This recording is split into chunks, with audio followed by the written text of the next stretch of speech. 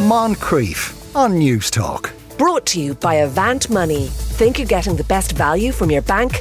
Think again. Right then, it is being announced that the beleaguered movie Rust is to restart filming after it was suspended over a year ago when the cinematographer Halia Hutchin was fatally shot on set. Joining me now to discuss this and look at the firearm protocols that are in place on film sets is professional armourer Tommy Dunn, who was the weapons master on Game of Thrones. Good afternoon, Tommy. How are you today? Afternoon, Tom. Very well, thank you. Are you anything to the Tommy Dunns of Dublin? No, not that I'm aware of. Right. We're the Duns of the Wicklow. Oh, right, yeah. My parents now had connections on that side, so we'll address that another time. Oh, there you go. Well, listen, they could be there. We do get around. Oh, we do. So just mentioning that movie, what's your reaction, with the idea that it's going ahead? How do you feel about that? It's really a double-edged blade on that one, on the sword, but you'd be looking at the production. Obviously, they want to try and recoup their losses and their money. Besides, unfortunately, the situation that did happen. So, I'm a little bit bewildered that it actually did or is going to be remade or carried on making, but not shocked.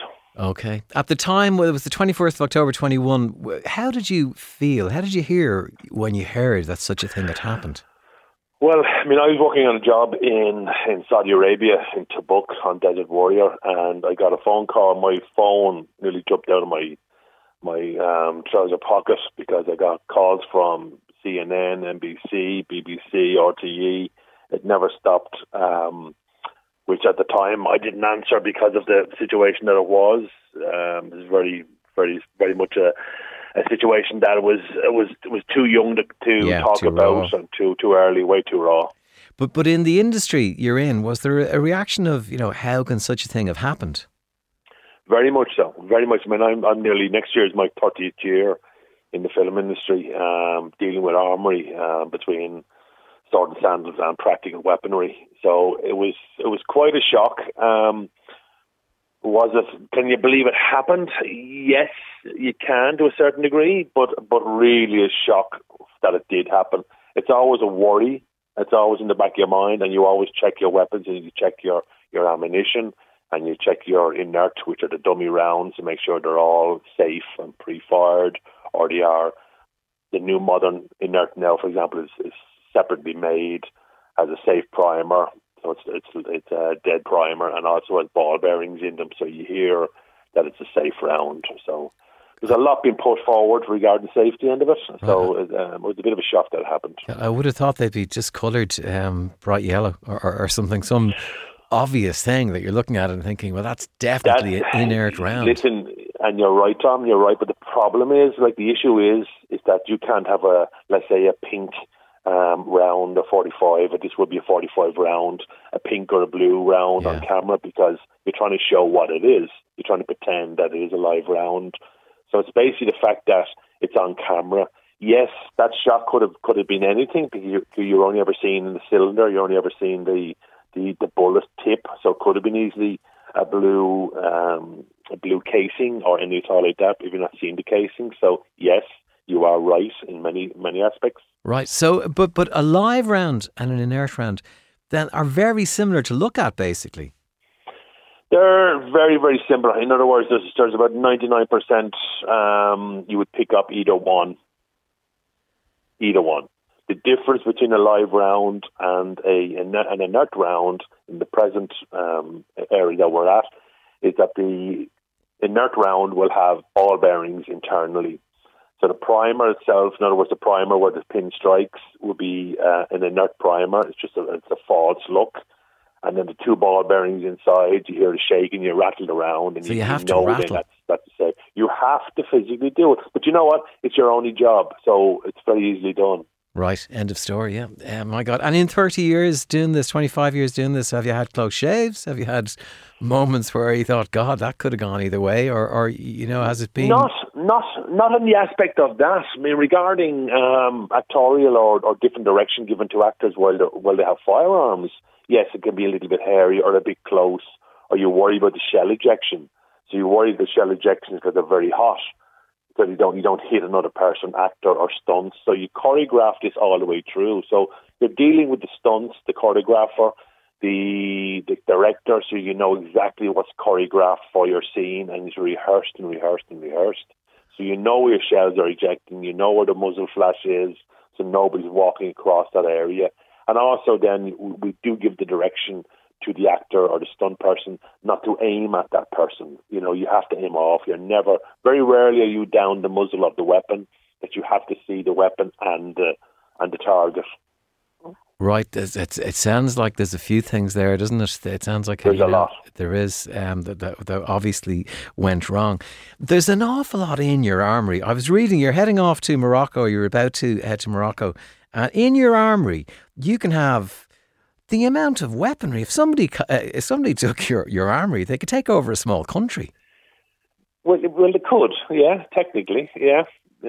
That's why there's a lot of safety and protocol with them. Obviously, there's 24-hour security. Like I'm in Mallorca at the moment shooting Lioness, and we head to Morocco now in a week's time, and we shoot out there for about 3 weeks.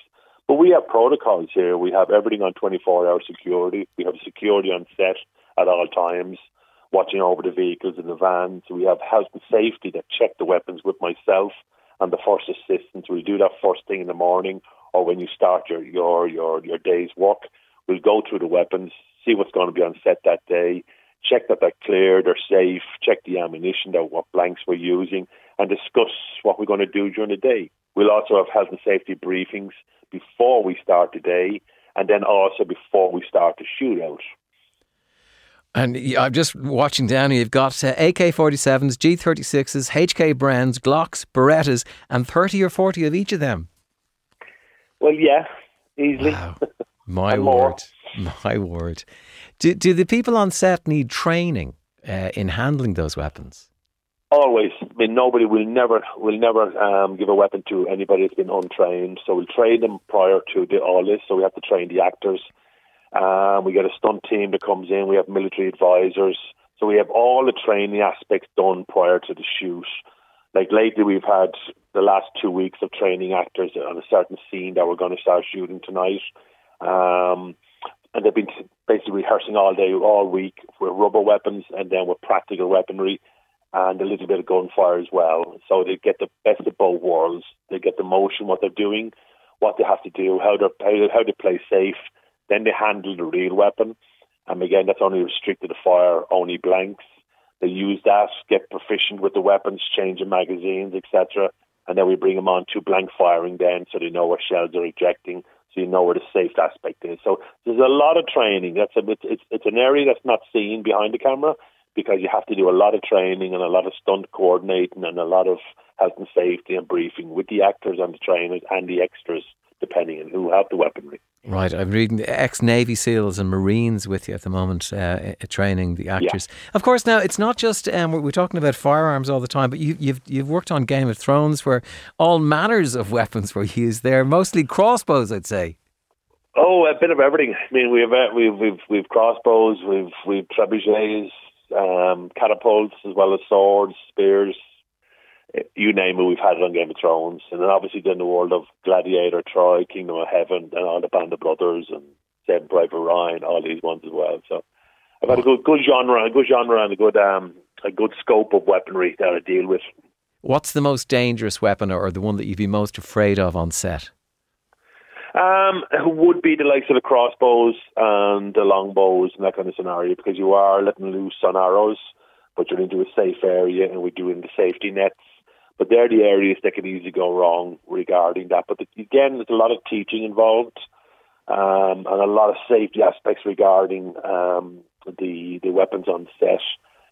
Towards the firearms, you're worried about the muzzle flash, and then you're worried about the shell ejection.